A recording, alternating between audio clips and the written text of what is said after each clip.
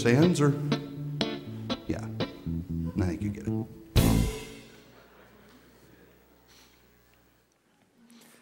So today we are beginning a sermon series called Big Butts Easter Edition.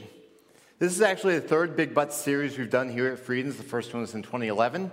Then we did another one in 2014. And this one focuses on topics related to Easter, specifically about Jesus' death and resurrection. The idea of butts is the idea of objections that people have to Christianity.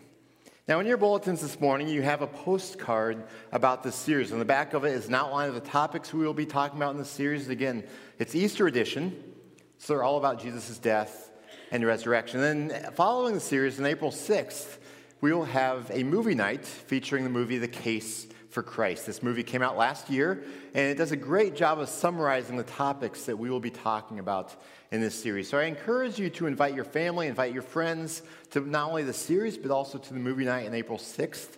If you would like additional postcards to give to others, they are available at the Welcome Center.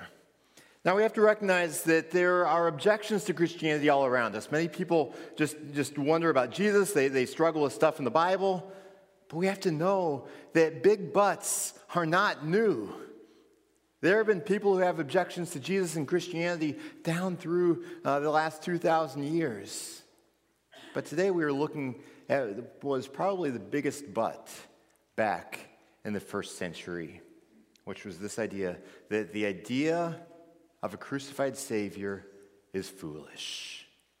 As we look at history, I think back in that first century, those first decades after the time of Jesus, this very well might have been the biggest butt that kept people from following Jesus. But the idea of a crucified Savior is foolish. I invite you to turn in your Bibles this morning to 1 Corinthians chapter 1. Now, we have a cross here in the sanctuary. But I think when we look at the cross here in the context of 21st century America, by and large, the cross has lost its shock factor. Because again, we decorate churches with the cross. Many of you are probably wearing a cross around your neck in a necklace, or you might have it tattooed somewhere on your body. We decorate our houses with crosses. You might have 1 or 2 or 10 different crosses up on the walls of your house. By and large, the cross has lost its shock factor in today's culture. But do you know what the cross was originally intended for? You probably do. It was an instrument of execution. It was to put people to death. And so having a cross up here on the stage is kind of like having a guillotine or a gallows or an electric chair up here on the stage. Because these are all instruments of execution. How would you feel if you were to wear an electric chair on a necklace around your neck? Probably a bit strange, wouldn't you? It doesn't feel quite right. But we have to understand that death by crucifixion was far worse than death by hanging or by the electric chair or having your head chopped off. Those all sound pretty bad. But crucifixion was far worse. See, the Romans in the ancient world used crucifixion to humiliate criminals and also as a way to intimidate other people who might be considering that sort of crime. Crucifixion was reserved for the worst of the worst. A person who was condemned to be crucified, first of all, was usually beaten brutally. And if they survived that beating, then they would be paraded through the streets so that everyone could see and jeer at them. And then when they arrived at the site of the crucifixion, they would be stripped of all of their clothing. Our depictions of Jesus on the cross and the other criminals is not fully accurate, because they would be nailed naked to the cross. The cross would be posted near a busy road so that many people going by would see what was taking place. It was part of that humiliation and intimidation factor. And then they would suffer up there for days. And as they were up there, typically the people going by would be mocking them and taunting them up there on the cross. And again, death by crucifixion was long, usually spanning multiple days. It was agonizing. It was humiliating. It's pretty much unanimous opinion back in the ancient world that crucifixion, among the many different forms of execution, crucifixion was by far the worst. And so with that background in our minds, I'm going to pray for us, and then we're going to look into 1 Corinthians chapter 1. Lord Jesus, as we look back on the fact that you were crucified, it is humbling. And it's humbling also just to consider what took you there. That we all, even though we live 2,000 years later, we all contribute to why you were on that cross. It wasn't because of a crime you committed, but it was because of crimes and sins against the Heavenly Father that we committed. And so I pray that today and in the coming weeks, as we dig into Scripture, as we study these objections that people have to Christianity, that we will come to a greater intellectual understanding of your death and resurrection, but also that you will move us in our heart and our will to follow you more faithfully and just simply stand in awe of you, because you have done amazing things on our behalf, and we say thank you. So we lift up this time to you in Jesus' name. Amen. So I invite you to follow along in your Bibles as I read 1 Corinthians chapter 1, picking up in verse 18. The Apostle Paul says, "For the message of the cross is foolishness to those who are perishing, but to us who are being saved it is the power of God. For it is written, I will destroy the wisdom of the wise. The intelligence of the intelligent I will frustrate. Where is the wise person? Where is the teacher of the law? Where is the philosopher of this age? Has not God made foolish the wisdom of the world? For since in the wisdom of God the world through its wisdom did not know him, God was pleased through the foolishness of what was preached to save those who believe. Jews demand signs, and Greeks look for wisdom. But we preached Christ crucified, a stumbling block to the Jews and foolishness to the Gentiles. But to those whom God has called, both Jews and Greeks, Christ, the power of God and the wisdom of God. For the foolishness of God is wiser than human wisdom, and the weakness of God is stronger than human strength." And so the question that this passage raises is the question of a crucified Savior. Remember the big but the idea of a crucified Savior is foolish. Now we have to understand that biblically the Christian gospel centers on the cross. I think, for instance, of Colossians chapter 1, verses 19 and 20, the Apostle Paul says, "For God was pleased to have all his fullness dwell in Christ, and through Christ to reconcile to himself all things, whether things on earth or things in heaven, by making peace through his blood shed on the cross." The cross is central to our salvation. Similarly, over in 1 Corinthians chapter 15, the Apostle Paul is describing the gospel, and he says, "For what I received I passed on to you as of first importance, that Christ died for our sins according to the Scriptures, that he was buried, that he was raised on the third day according to the Scriptures." Now, there is a lot more to the gospel than simply the death of Christ on the cross, but we have to understand that without the cross, there is no gospel, because Christ died for our sins. Where did he die? How did he die? On a cross, by crucifixion. And so back to our main passage in 1 Corinthians chapter 1, when we see this reference to the message of the cross in verse 18, it's referring to the gospel. Paul writes, "For the message of the cross is foolishness to those who are perishing, but to us who are being saved it is the power of God." And so this passage is listing two different reactions that people have to the cross.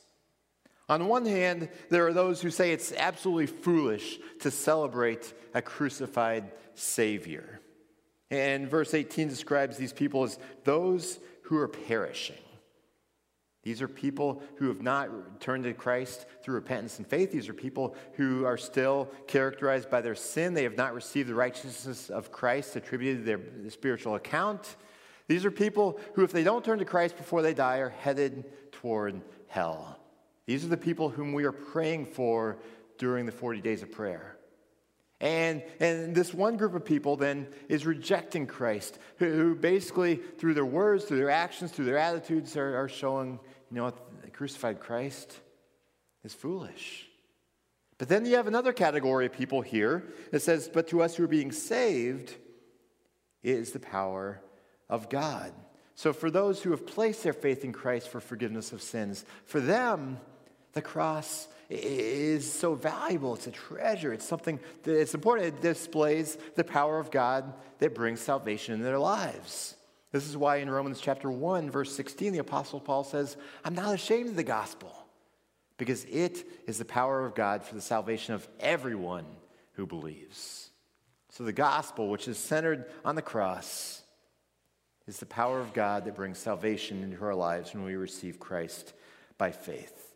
So this passage is showing two fundamentally different responses to the crucified Savior. And we see this detailed more down in verses 22 and 23. Paul wrote, "Jews demand signs, and Greeks look for wisdom.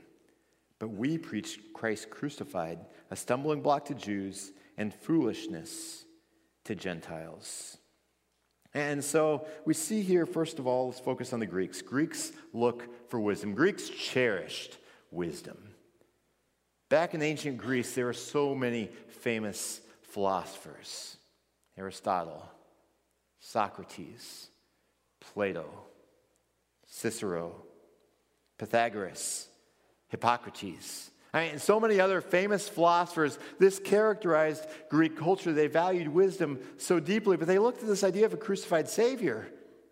And rather than seeing it as something that's wise, they saw it just as foolish. Why do you worship a crucified Savior? It does not make sense at all. They were depending on their own human wisdom.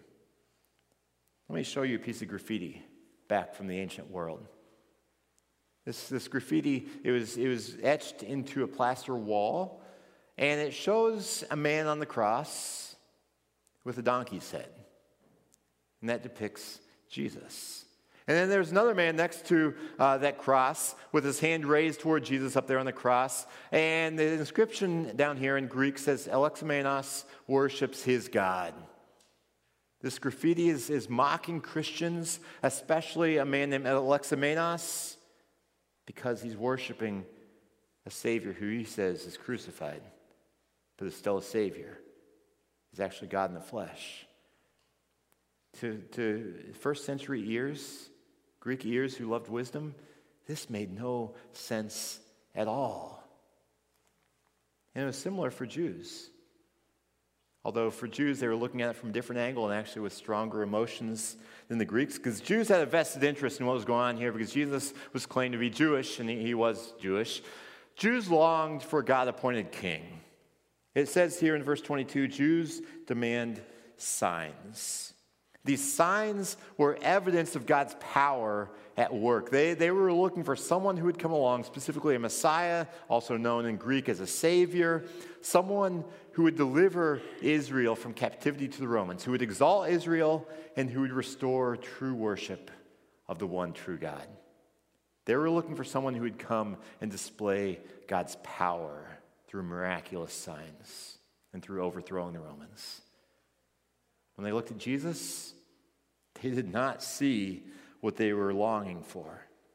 To them, it didn't make any sense. It seemed like foolishness to them as well. And sometimes I've heard people say, okay, we look at Jesus and we look at all the prophecies back in the Old Testament. How come the Jews couldn't put the pieces together and understand, you know what, Jesus is the promised Messiah. There were so many prophecies back from the Old Testament era that were fulfilled in the life of Jesus. How come the Jews couldn't put those pieces together and understand it? You know what I think the primary reason was, besides the fact that Jesus did not fit the model they were looking for in the Messiah? I think a primary reason was that the crucifixion of Jesus was too big of a stumbling block for them. For instance, back in Deuteronomy chapter 21, it was written, so this is in the Jewish law. It says in verses 22 and 23 of Deuteronomy 21, if someone guilty of a capital offense is put to death and their body is exposed on a pole or on a tree, you must not leave the body hanging on the pole overnight. Be sure to bury it that same day, because anyone who is hung on a pole or on a tree is under a curse. They are under a curse. Now, in the original context, this was talking about taking a corpse and hanging it up on a pole or a tree as a form of shame and humiliation. And then when Romans invented crucifixion hundreds of years later, the Jews attributed the same mentality from that verse to crucifixion. Anyone who's crucified, who's hung on that basically that tree that made of wood, is under God's curse. And so when the Jews looked at this idea of Jesus being a claimed Messiah who died on the cross, rather than being God's special appointed one to deliver God's people, instead they saw someone who was under a curse from God. Didn't make sense to them. Now you may be wondering as well, what about other prophecies that predicted a suffering Messiah?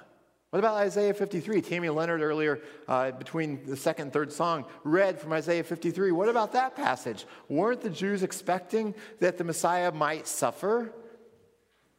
When we look historically, in those centuries before the time of Christ, we have no record of any Jews interpreting Isaiah 53 to point to the Messiah.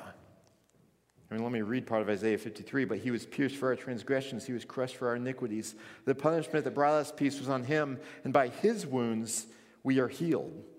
Now, from our vantage point on this side of the cross, we can look back and see, yes, that was definitely pointing to Jesus. Back in the first century, and before the time of Christ, they were not interpreting this messianically. They weren't thinking, the Messiah is going to have to suffer, he's going to have to die. They read Isaiah 53, but they didn't interpret that applied to the Messiah. And so they missed out on this idea of a suffering Messiah who would pay the penalty for sin. And so to say that Jesus didn't meet the expectations that Jews had is a huge understatement. They were expecting someone, they were expecting a God-appointed king to deliver Israel from captivity of the Romans. But Jesus did not deliver in the way that they were hoping or expecting.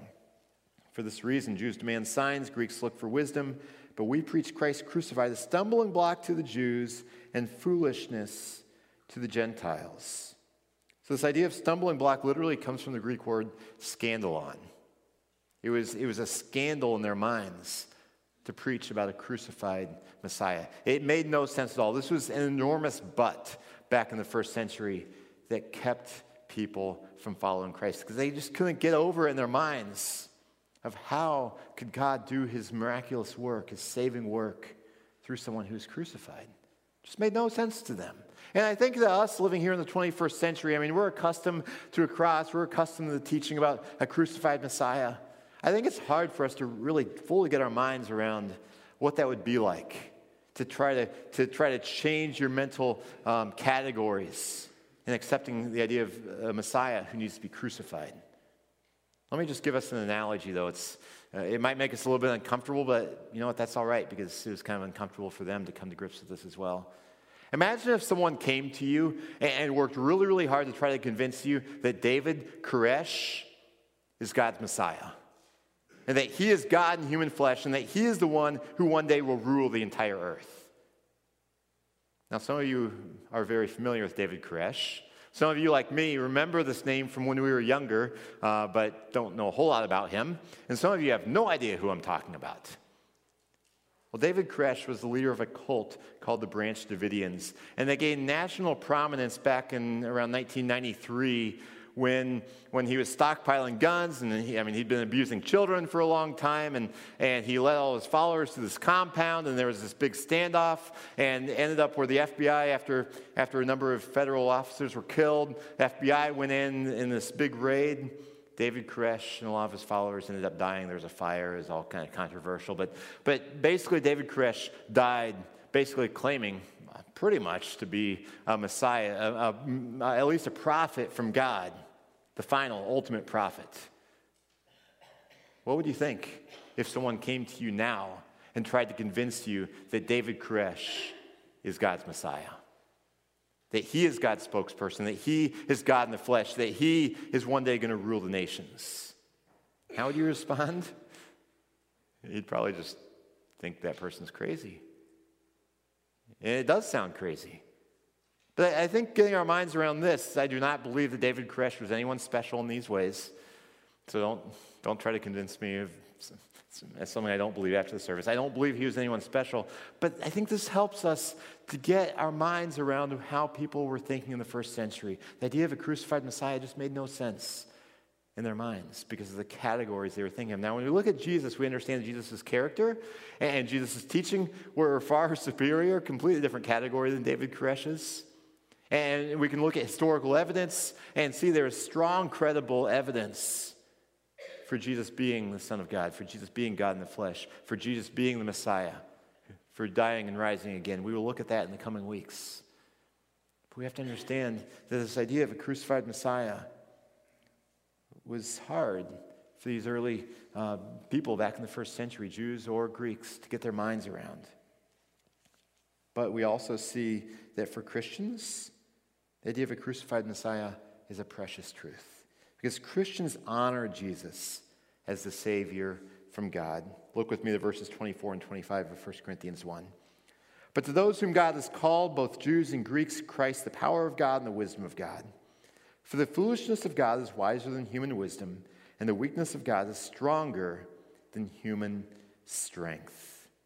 So Paul here is saying that the crucifixion of Christ, rather than being foolish or weak, is actually displaying God's power and God's wisdom. Let's look at the wisdom side first. We all have sinned. We all fall short of God's level of holiness and perfection. And the Bible says the wages of sin is death. So we all have a spiritual death penalty to pay. And God could not just pardon us of that death penalty without perverting his justice and his holiness unless that death penalty was paid by someone else who is a worthy substitute. Jesus came to this world. This is the demonstration of God's wisdom. Jesus came to the world, lived an absolutely sinless life to qualify him as a substitute. Then he went to the cross to die the death penalty we deserve for our sins. He bore the curse for sins. He absorbed God's wrath for sins. And so that way, we, as we receive his gift of salvation, we can go free. We can have Christ's righteousness attributed to our accounts, and it can be done in a way that doesn't distort God's holiness and God's justice, but instead upholds justice and holiness, because sin was punished. Sin was atoned for through Christ on the cross. And then we get the benefits of that by being set free from sin in both its power and especially its eternal consequences. So then we look at the cross and we can see the wisdom of God. How without the cross, there wasn't any way for us to receive true forgiveness of sins. The cross also displays God's power in multiple different ways, but I think most clearly in how Jesus died. He was buried, and then 3 days later, he rose again. It's like saying the check cleared. The payment has been made in full through Jesus' death and resurrection. Jesus defeated the grave through the power of God, and in doing so defeated sin, evil, and death. And so as we come to the cross and we come to Jesus, we recognize, the idea of a crucified Savior, even though it may not make sense from the world's perspective, it's God's wisdom and God's power on display. So it begs the question for us of what type of Savior are we looking for? What type of Savior are you and I looking for? The Jews, they were looking for a Savior who would fulfill their dreams of power and prosperity. The Greeks, they weren't really looking to God as a Savior. They were looking more to human wisdom, thinking, you know what, we can do it ourselves. We have what it takes. So how about us? What type of Savior are we looking for? Are we looking to God to make our lives more successful? Are we imposing our dreams and our ideals onto God, saying, God, please bless these dreams. Do the things I want you to do. Are we treating God like a cosmic vending machine? Do we think, just, a little bit of spirituality would be good for me. Might make me a little bit more successful, a little bit healthier, a little bit happier. You see, the problem back in the first century, and still for many people today, is that when they think about God, they come to God on their own terms rather than God's terms. And what God is asking is that we come to him and saying, God, I surrender to you. Not my will, but yours be done. Jesus said in Luke 9:23, if anyone would come after me, that they must deny themselves, take up their cross daily, and follow me. That's an act of surrender. The Savior comes to give us life, but in order to experience the life that he gives, we have to lay our lives down at his feet and follow where he leads us. And when the world sees us taking up our cross and following Christ, it probably won't make sense. It doesn't make sense to the world to worship a crucified Savior. It doesn't make sense to the world if we are laying down our lives and surrender to him, following where he leads rather than what the world thinks. It may not make sense. It may seem foolish because the idea of a crucified Savior still many times does feel foolish to people in this world. But when we see what Christ did for us and we see the life available through Christ, we will cherish the message of the cross. Now, the night before Jesus was betrayed, the night before he was crucified, he said, you know what? Do this in remembrance of me. And he was talking about the Lord's Supper. And every month here at Friedens, we celebrate the Lord's Supper as a way to remember what Christ has done for us. In 1 Corinthians chapter 11, the Apostle Paul relates what Jesus did on the night he was betrayed. He said that Jesus took bread, and after he had given thanks, he broke it and said, "This is my body, which is for you. Do this in remembrance of me." In the same way, after supper, Jesus took the cup, saying, "This cup is the new covenant in my blood. Do this whenever you drink it in remembrance of me." Paul goes on to say that whenever we eat this bread and drink this cup, we proclaim the Lord's death until he comes. See, Jesus was resurrected. He still lives. He will return one day. But between now and then, we are to celebrate the Lord's Supper as a way to remind us of the centrality of the death of Christ. We proclaim the Lord's death until he comes. See, the cross is central to the good news that we celebrate in the gospel. And today, obviously, we are celebrating communion a bit differently than normal. We have big tables up here, and what we're going to do in a few minutes is be able to come forward and celebrate the Lord's Supper together as brothers and sisters in Christ gathering around the Lord's table. Back in the first century culture, sharing table fellowship, sharing a meal together was a sign of intimacy, of friendship, of acceptance. And this is why it was such a scandal in that culture for Jesus, a religious leader, to be eating with tax collectors and prostitutes and sinners. People mocked him for that. They said, this shouldn't be, but instead it showed the heart of Jesus, that he welcomes sinners like us with open arms. And so we're going to prepare ourselves now to celebrate the Lord's Supper as a way to remember what Christ did for us on the cross. Now, we have to recognize as we prepare ourselves that we all have sin in our lives. All of us sin and fall short of the glory of God. And that the wages of sin is death. But we have the promise from 1 John chapter 1, verse 9, that if we confess our sins, God is faithful and just and will forgive us of our sins and purify us from all unrighteousness. And so we are told to confess our sins, which is simply agreeing with God, God, I am sinful, I need your forgiveness. And so what we're going to do here in preparation for celebrating the Lord's Supper is called a corporate confession, where we join our voices together in confessing our sins to God. It'll be up there on the screen in just a moment, but I want to ask you not just to go through the motions of this. I ask you to join in if you're sincere in your heart, if you know what, Jesus, I do want to follow you. And it's not saying I'm perfect, because none of us are perfect. It doesn't mean we'll follow God perfectly for the rest of our lives. But I ask you to join in if you are serious in your heart of, you know what, I do want to follow Jesus. I do want to surrender my life to him. I know I'll still be imperfect in that, but I want to follow him. I want to experience the life that he has for me. And so I invite you to stand. We're going to recite, if you are prepared to do so, we're going to cite this corporate confession together. And then I'm going to pray for us, and we're going to sing a song together as we prepare our hearts to celebrate the Lord's Supper. So if you in your heart feel like, you know what, yes, I do want to follow Jesus. I do want to surrender my life to him. I am looking for forgiveness of sins. I encourage you to join together as we recite this corporate confession. Almighty and most merciful Father, we confess that we have sinned against you in thought, word, and deed, by what we have done and by what we have left undone. We have not loved you with our whole heart. We have not loved our neighbors as ourselves. We have frequently followed our own selfish ambitions and the desires of our own hearts.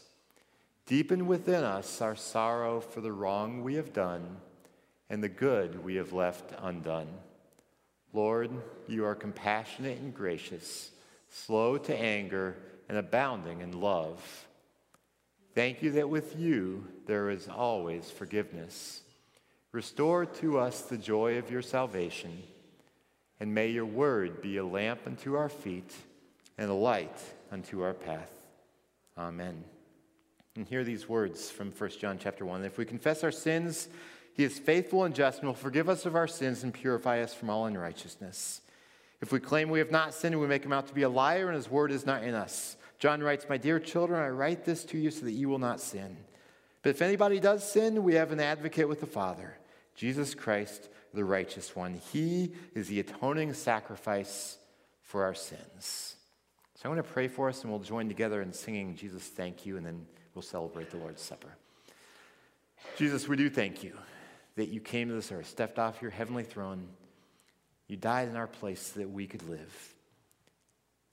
Lord, I pray that each one of us will be at that point in our lives now or in the near future where we surrender to you, where we say, not my will, but yours be done, where we receive your gift of salvation through faith and repentance.